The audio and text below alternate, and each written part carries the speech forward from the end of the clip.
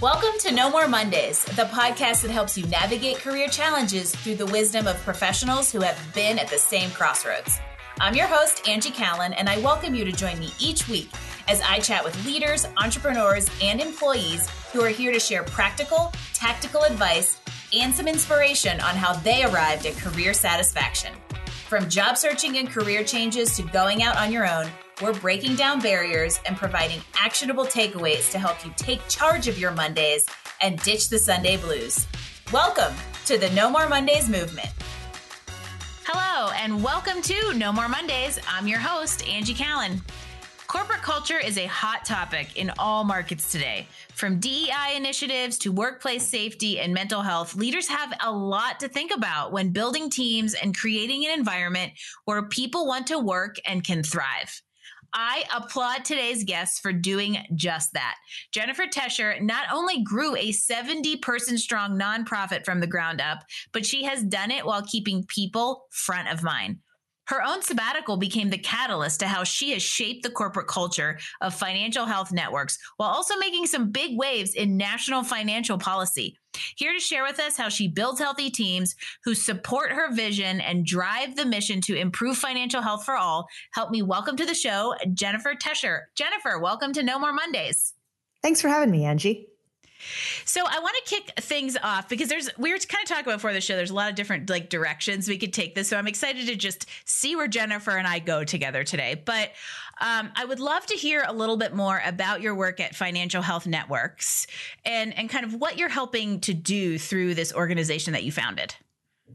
Yeah, absolutely. So the Financial Health Network it'll be 20 years old next year. Pretty crazy. Congratulations. And thank you. Our mission is to promote financial health for all, improve financial health for all. And we do that by working with companies and organizations to help them understand the financial health challenges of their customers, their employees, their communities, and to help them develop and deliver solutions to improve it in ways that are also going to be beneficial for those companies' bottom lines.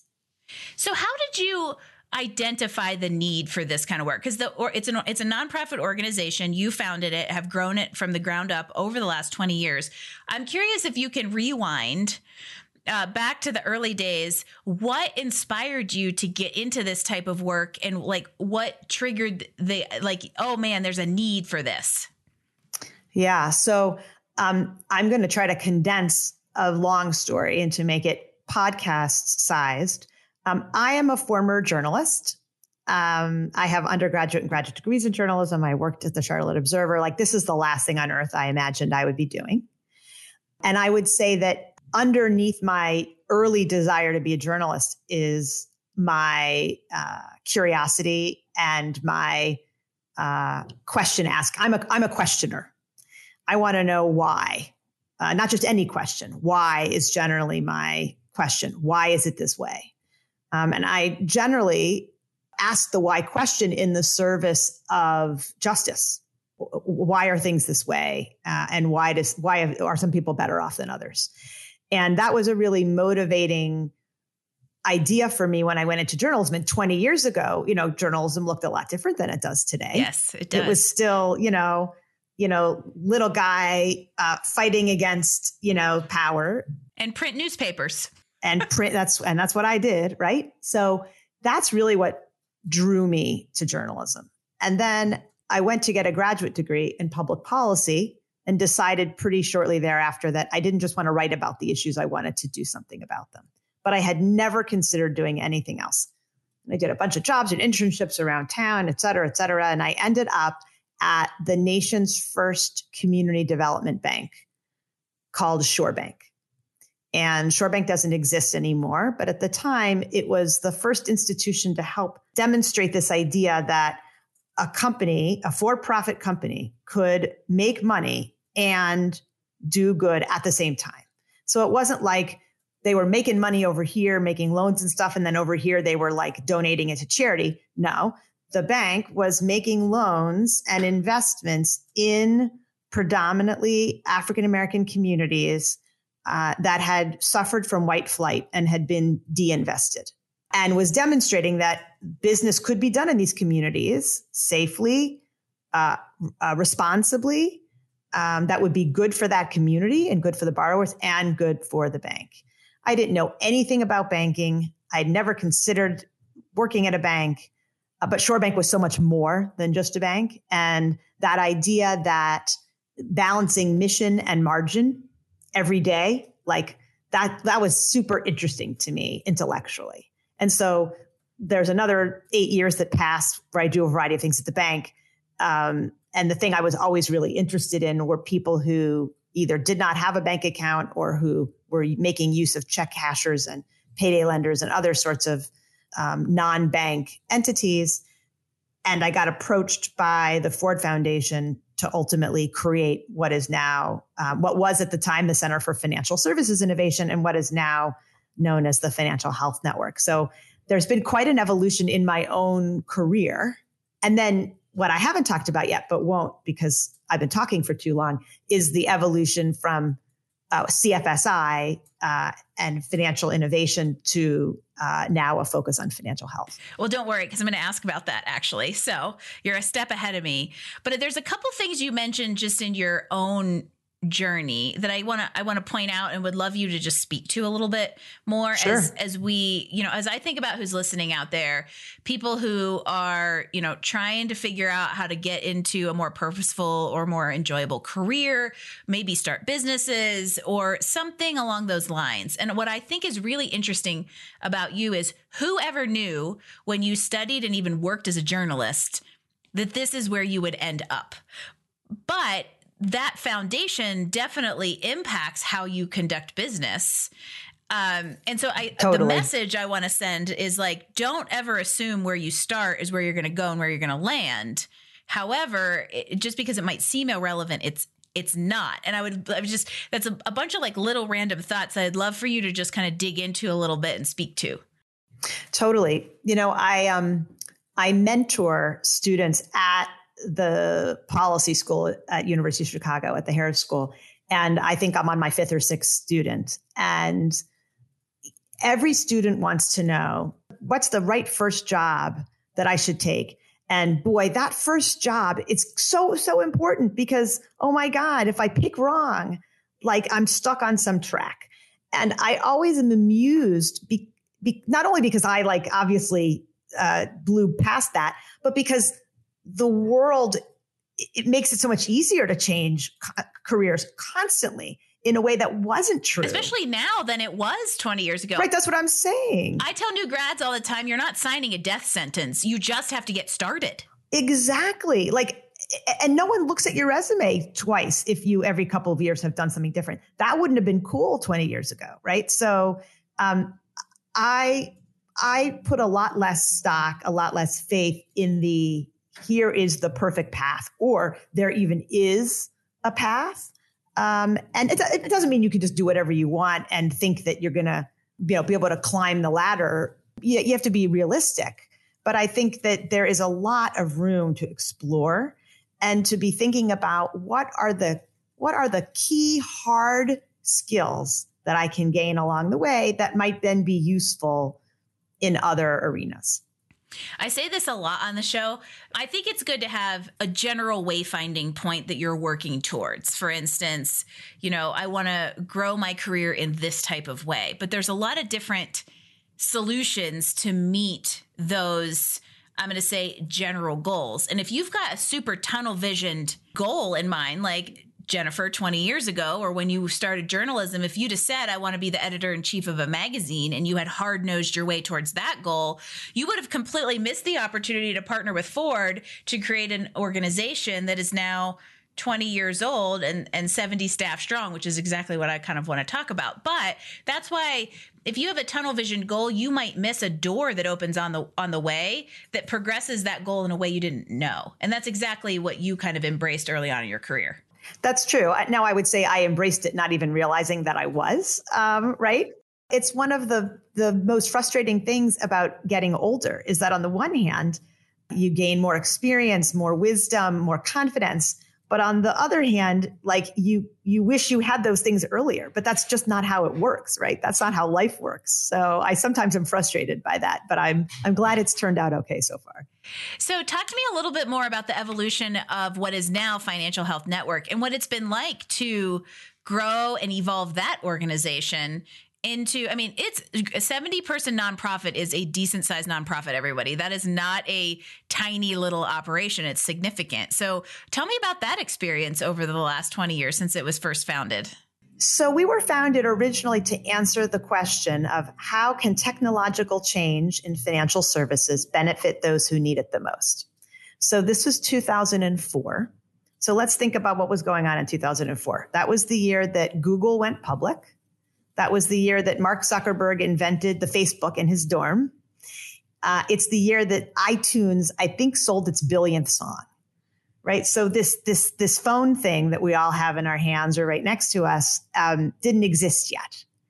But already, because of the internet and other technologies, it was becoming clear that there was an opportunity to reach and serve lower income people with financial services in a way that had been hard up until then from a cost perspective.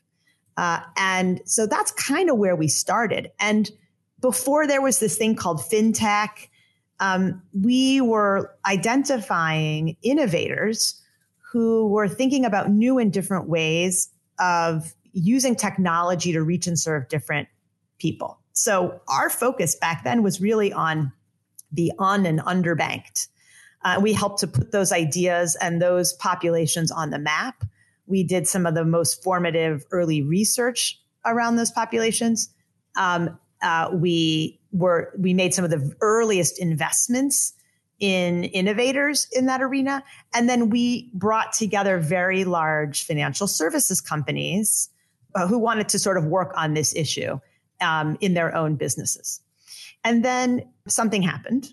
Well, actually, a few things happened. The first is that the iPhone was invented in 2007. And so you could say we had been focused on basic access to financial services. And, this device kind of made access ubiquitous. Not overnight and not exactly, but, that was going to be a big solution to the problem. Then that's the second thing that happened was the financial crisis. I had a feeling that was second. I had a feeling that was coming into play here. Yeah. Maybe those financial products and services that we thought were so good for people, maybe they weren't. And then the third thing was the Great Recession, when we all collectively realized that this was not just a poor person problem, an unbanked problem. This is like millions of Americans, the majority actually of Americans that were struggling financially. And we missed it. We missed it because we were gathering the wrong data and because it had been 30 years in the making. And so it was really at that point that we made the pivot to thinking more broadly about financial health. I think it's really interesting that you were adaptable to, I'm going to say, market conditions and societal changes that were in real time, not only impacting that target market, but helping you understand what kind of impacts those changes have. And I was just kind of anecdotally, I graduated from college in 2003. So it was, we were a little shaky. We were a little shaky economically at that point. But I remember as an independent adult, these milestones happening to me. And when all of a sudden, okay, technology is booming. I'm now out of college and I get Facebook, like all these different things, and tuning into how those give us different access and change our needs and also reveal the needs that we have, like feels very relevant to what I can remember at the time. And so I'm curious for you, how you've seen that kind of real-time evolution of the business that aligned with whatever changes were coming at you. Like, how has that helped you impact in this space? Yeah. So I think it is really difficult to build the plane while you're flying it, right? Everyone says that. And I think one of the key ideas that I've used in sort of building and leading the organization is that we really should be a learning organization. Because in a way, we have been putting forth ideas and I will call them hypotheses that were totally new, that we were inventing as we were going. And we were really challenging people to think differently. So yes, we wanted them to do differently, but first we had to get them to think differently. This is where my journalism training comes in, right? I ask really good questions. I know a lot. I know a little bit about a lot of things. It all comes full circle, everybody. Exactly. Why is it this way, right? And so I think it's really important to be humble in what you do know and then in what you don't know, and be willing and ready to change, to pivot, to evolve as you learn from the work that you're doing. And so when we pivoted the organization and then ultimately renamed it, certainly we spent a lot of time thinking about how to communicate that and how will our existing stakeholders feel about that. But the fact is, we had been bringing people along the whole way with us. So I think there were a lot of people out there who said, wow, that was really brave of you for pivoting. Because I think for some people it suggests, oh, maybe what we were doing before was incorrect. Or, I think what we were doing in the beginning was the right thing at the time. And as we learned more, right, it was time to move on. And so as an example, the un- and underbanked was a really big area of focus for us. And today, because of our work, the FDIC became mandated by Congress to survey the un- and underbanked every 2 years. And as a result of that, the FDIC took it on to really do the work to help dramatically reduce the percentage of the unbanked in this country. And it is down from a high of around 8%. Now we're down to less than 5% in the country, but it's been 20 years in the making, right? So that's the other thing that is important is when you're trying to make change at this magnitude, changing the way people think and the ideas that underpin them, it's a really long game, a really long game. And so, the other trick is how do you keep staff, funders, others, how do you keep them energized? And how do you help them see the small wins along the way so that they can stay with what is a very long game? Because there's this idea of patience, like systemic change does not happen overnight. And even at a very kind of little funny anecdotal micro level, that applies to you if you're trying to change something that's significant in your life. Trying to change careers doesn't happen overnight. Trying to change your financial health, since that is kind of a little bit of a common theme we're talking about, doesn't happen overnight. But I imagine for you, it has got to be incredibly rewarding to look back and say the 20 years has been worth it, because I have a specific metric that shows that 20 years has been worth it. Yeah. We just had we brought our staff all together last week in Chicago, and because we're gearing up for our 20th anniversary and we're now working on a strategic plan for the next chapter, it's time to really think about how to talk about the last 20 years and the change that's happened. And that's not an easy thing to summarize 20 years of impact in a way that feels tangible and meaningful, but also captures the full sweep. And especially these last 20 years, think about how much the world has changed. You were just reflecting on that a little bit. Oh my gosh. And maybe we all think that in every era, but I don't know. I think this era in particular has been. Yeah, I'm gonna say I'm on the same page with you, because I think and I actually think that there's some statistical proof that technology has evolved society at a much more rapid pace than Ford's original car did, for instance. And it's purely because of the access we all have to the information. And one of the things I was thinking as you were kind of talking about pivoting and being nimble and adapting to what's happening real time, I think just in general, that's a really great piece of advice for anybody out there who is in business to think about. Because if you're, again, it comes back to that like tunnel vision goal. If you are so hard nosed against a goal, you may miss opportunity, but you also may fail to keep up with the times in a way that's critical to the business evolving to meet the need to be able to have that systemic change or whatever impact you're trying to create. It's true.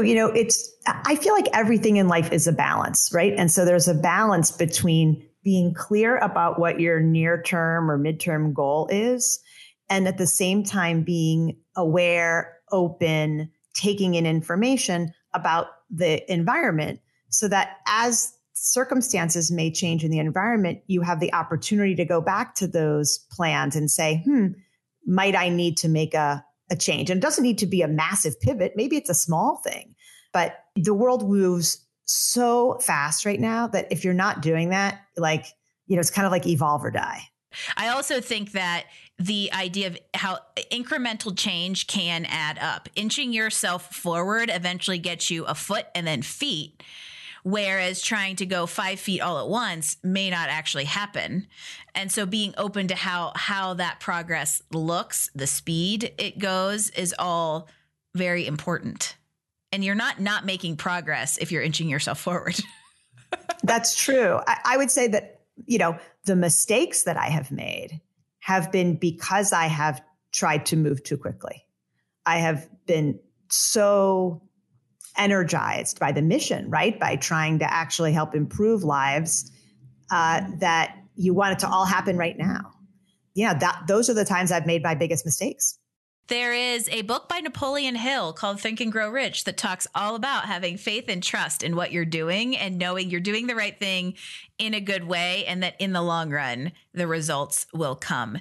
And you said something a few minutes ago, the word balance came up. And this is a really specific question I thought might be good because you said something earlier in your kind of intro that I wanted to just kind of get your thoughts on. And that is that idea of, as a business owner, whether it's nonprofit or not, balancing mission and margin. So I bring this up because I know there's entrepreneurs out there listening. And for instance, I coach a lot of other career coaches and resume writers who want to grow their businesses, and they struggle. Coaches really specifically struggle with this idea of, I became a coach to serve, but not embracing the business side of it and thinking about the fact that you can be mission-minded and make money at the same time. So what I would say, how have you approached that very delicate balance, especially in a nonprofit? And what advice do you have to others who are maybe trying to figure that out?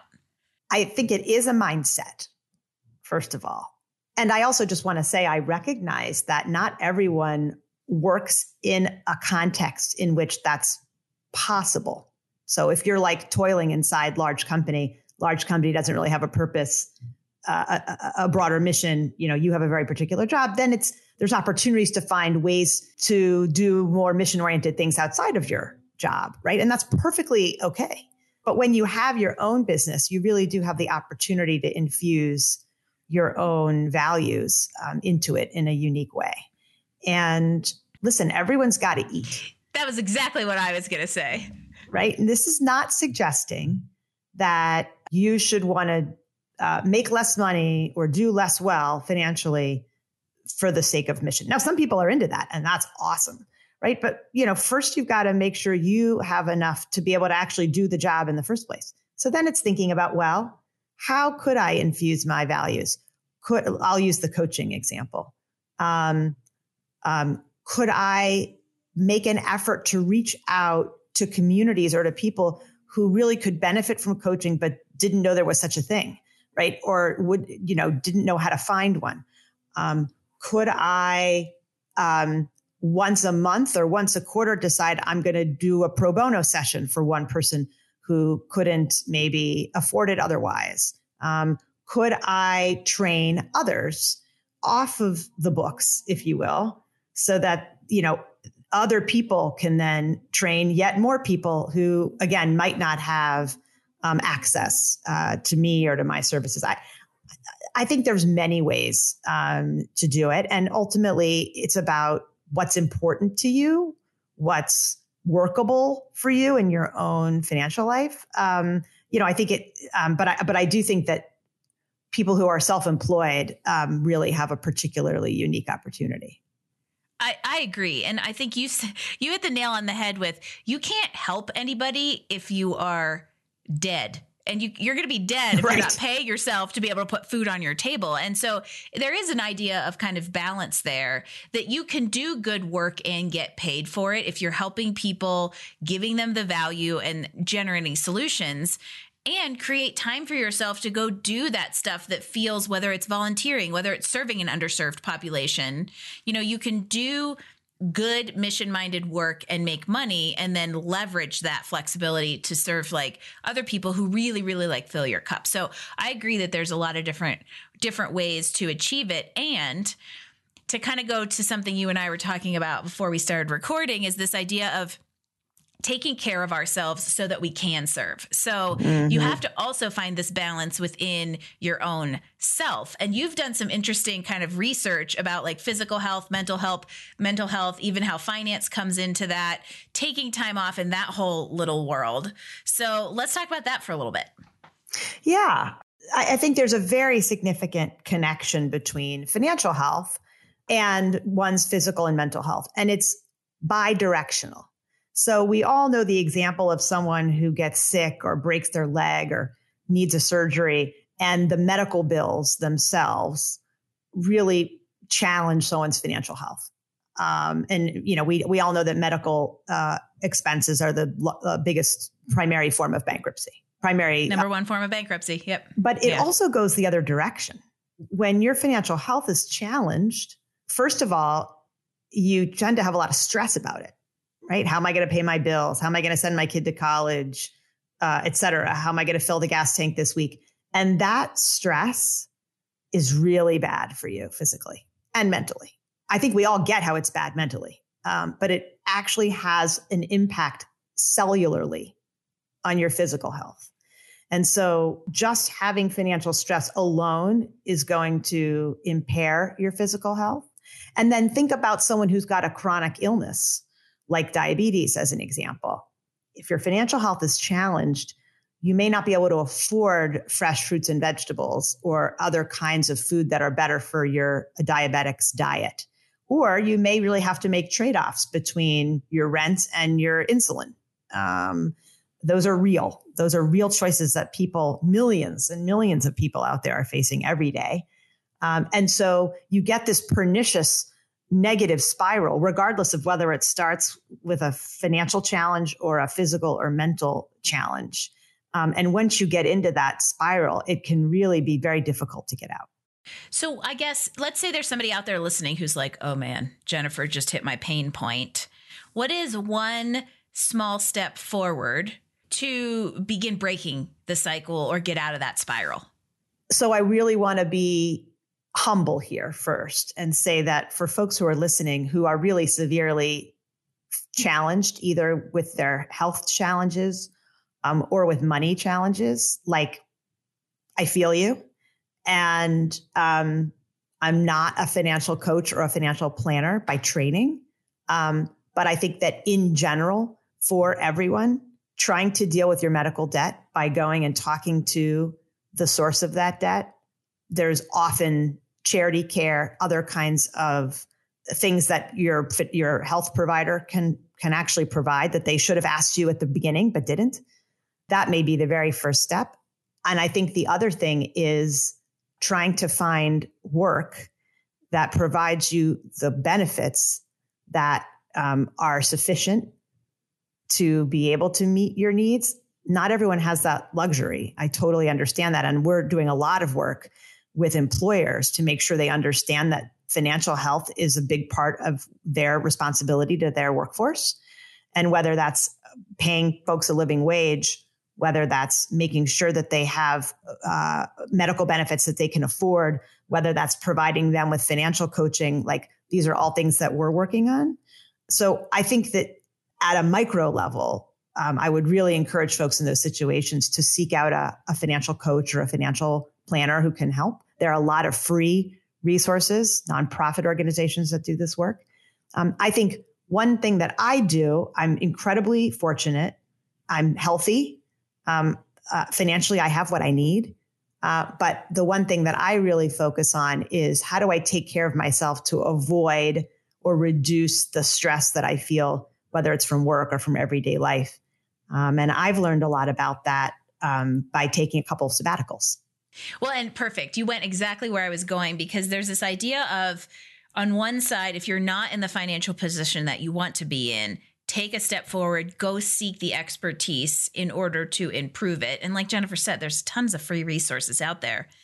But on the flip side, if you're like, okay, my financial health is fine, but I am on the brink of burnout and my mental health is suffering, there's also activities you can do there to kind of, I would say, recover, repair, restore. And that's where this idea of this sabbatical kind of comes in, because we were talking about this at the beginning, especially because there's all these preconceived notions that I can't take time off, and what am I going to put on my resume? I can't have a gap. And that I think we've moved into an era where some time off and some attention to your mental health is much more acceptable. I would love to hear a little bit more about how taking that time for yourself has impacted your overall health, well-being, and picture. So I was fortunate enough to take my first sabbatical a little over 10 years ago. I got 3 months off paid from this job. And at the time, I was living the life of a traditional entrepreneur, maybe a little older than a 20-something. You know, I had, by that point, I had one child at home, but I was working 24/7 and I was really exhausted and burned out. And this is long before COVID.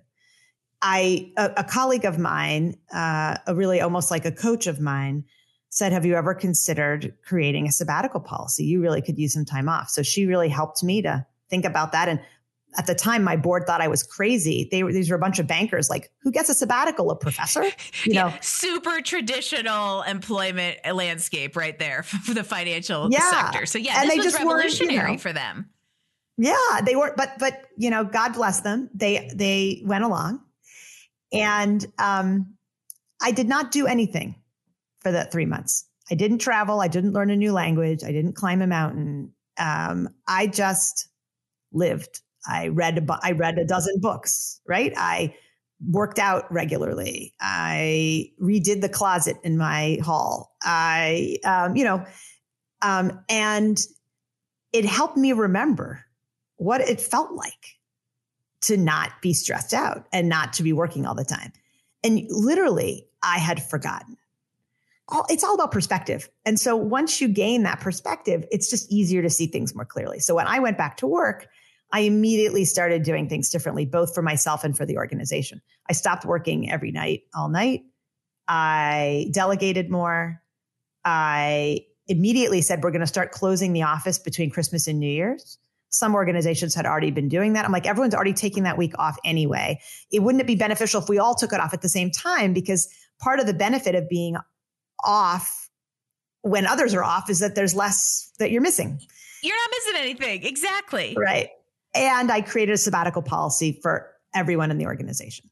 And I started really talking about the importance of sabbatical as a concept. I coached some other people at other organizations who went on to take sabbaticals. It was really fulfilling. And then it was time for me to take my next sabbatical. Our policy is every 8 years.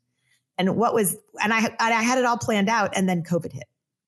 So I canceled it, and I finally had the opportunity to take it last year. So I took 2 months off last year, and I spent a portion of that time walking a portion of the Camino de Santiago in Spain, which is an ancient pilgrimage route.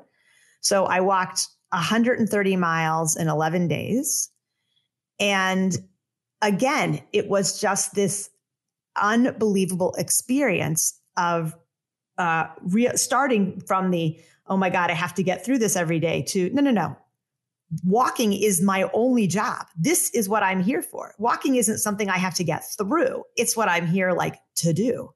And, after you kind of get used to it, it becomes like a walking meditation, and you start to realize the beauty around you. You start to notice things you wouldn't have noticed.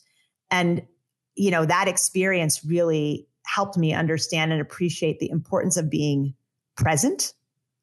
And that's something we all can be working on all the time, every day. So it's not so much that now I'm magically present all the time, but I can catch myself when I am not and reel myself back, like when I'm multitasking on a call and I'm not really paying attention, or those things all take a toll. And so I'm really just focused on this moment right now. Like, we're alive right now. Like, isn't that awesome? We're alive and we're doing this podcast, and that's what we're doing right now. And it's pretty cool. It's almost like a reset to make you more aware of oh, wait, I'm kind of doing the thing. And I'm curious on how this has bled into the kind of, I would say, greater culture of the organization as you made this a policy. Like what has it done to the workforce? I think that it helps us retain staff, because when you get to that 5, 6, 7 year mark, where for some people that might be an itchy time, they can see the sabbatical coming.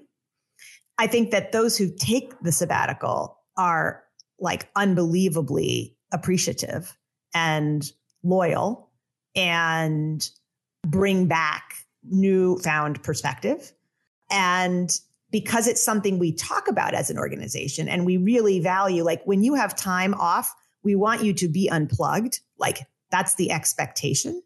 I think it really helps demonstrate both our value of caring, but also that we really value people as humans. And that even though the work we do is so important, it really is about improving people's lives. At the end of the day, if we're not fresh enough to do that work, we're not doing anyone any good. It's an organization of people who are real strivers. We all want to do our best. We all want to do our best for the community.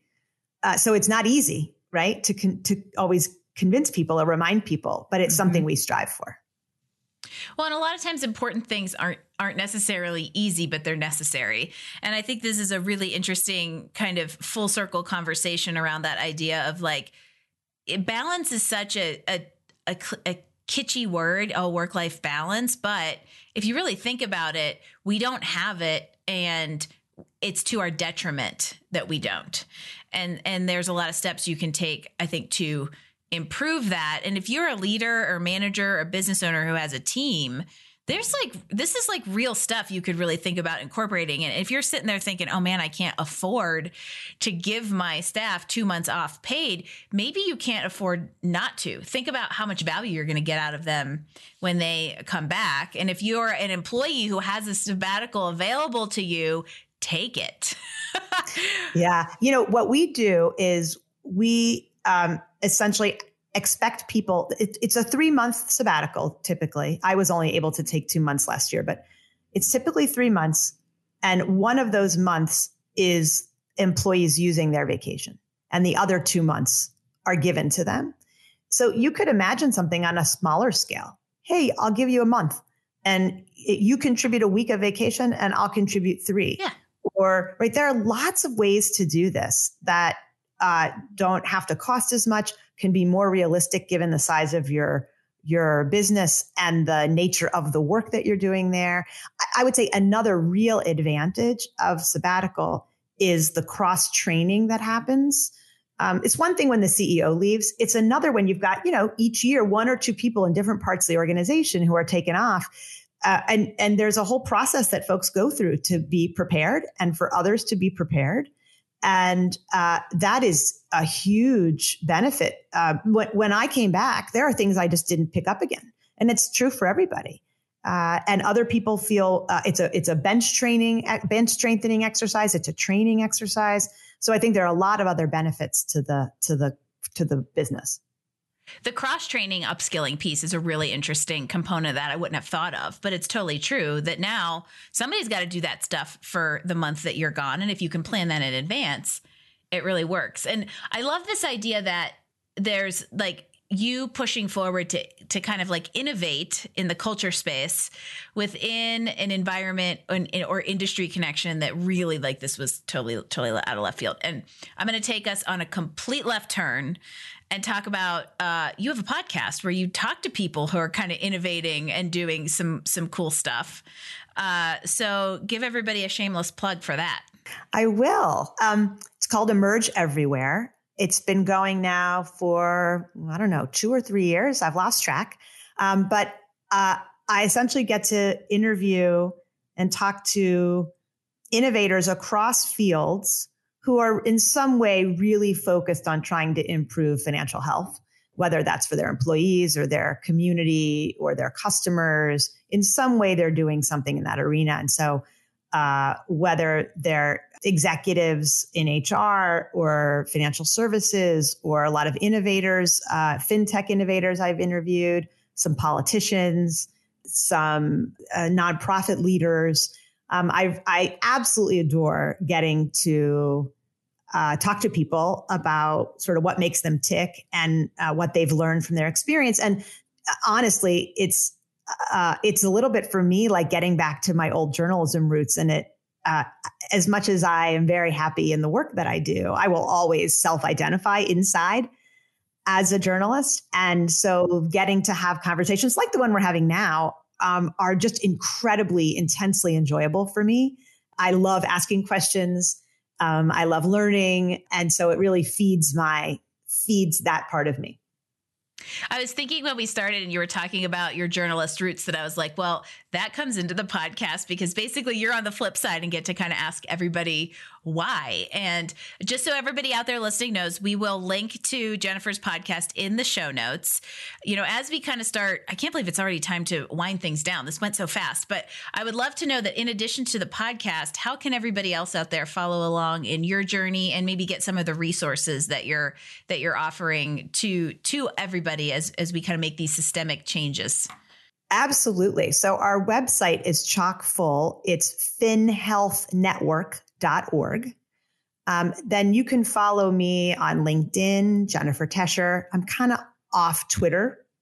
It's sort of a silent protest right now. I was going to say, I bet you that's a rabbit hole we don't need to go down. Right. At Jen Tescher, I think is my handle. But yeah, LinkedIn in particular, I've posted quite a bit about my sabbatical and other things like that. So, or just reach out to me. I'd love to hear from you.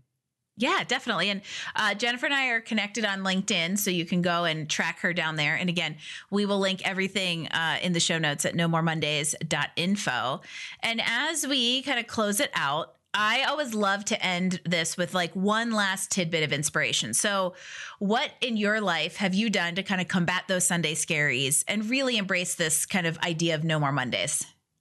For me, it is just remembering that I am alive and that is awesome. And God willing, when I go to bed Sunday night, I'll wake up on Monday and I will also be alive. And you will be present. Love it. And I'll be present. And literally, it's not about going to work on Monday. It's about being here on earth. That's pretty awesome. And so I try to keep that front of mind. And I think we also lose sight of that as like, oh, I'm here. I'm alive. If you're listening to this, you probably have a roof over your head and clothes on your back and you had breakfast. A lot's you're going your way the minute you wake up on Mondays, and it can be easy to focus on what isn't there or what you don't have instead. And I think that, hey, I woke up this morning, I'm going to be present to whatever comes my way is an amazing kind of idea and perspective to start every day, regardless of whether it's Monday or the other 6. Exactly. Jennifer, I love what you're doing. I love that we actually got to hear. So everybody out there, if you've ever said, oh, I'd love to change this big, giant, onerous problem, but I'm only one person. Yeah, go listen to this episode again, because Jennifer's living proof that you can be one person and it might take a while. However, you can create systemic change while finding a way to balance mission and mindfulness and margins and not killing yourself in the process. And so I hope this conversation is an opportunity for you to kind of take stock in where things aren't really aligned in your life and be more present to that and figure out how you fill it and how you fill your own cup. So Jennifer, you gave inspiration across a lot of different areas of life. And I hope everybody out there will take it to heart and do something about it, act on it. And I appreciate you for being here, sharing your story and joining the No More Mondays movement. I'm in. I'm so excited. Thank you so much. I love the conversation. Yes. Awesome. Likewise. This has been really just also for me, like, I think a lot of you don't realize, like, I get a lot out of these conversations too. And it always gives me food for thought because we love hearing from people who have navigated their own career crossroads and changes and have a perspective to share that can help others do the same. So I hope all of you took notes, got some inspiration. And for those of you out there listening, I would love for you to subscribe to No More Mondays wherever you get your podcast and leave us a 5-star rating so we can continue to bring sharing these stories. Podcasting is a lot of work, and people like Jennifer and I are committed to it. You liking us and leaving ratings is actually a huge, huge help. If you want to leave comments, feedback, or drop a guest suggestion and grab the notes from today's episode, visit us online at nomoremondays.info, and I will see you next week for another episode of the No More Mondays podcast. Thanks for joining us for another episode of No More Mondays. Tune in next week as we bring you more insights and actions to help you improve your professional life and find career satisfaction. Don't forget, visit us online at nomoremondays.info for all the details, show notes, and recommendations from this episode. No More Mondays, we drop new episodes every Wednesday. No More Mondays is brought to you by Career Benders, Inc. in partnership with executive producer Jane Durkee. For more information about career coaching, resume writing, personal branding, recruiting, and entrepreneurship coaching services, visit our website at careerbenders.com.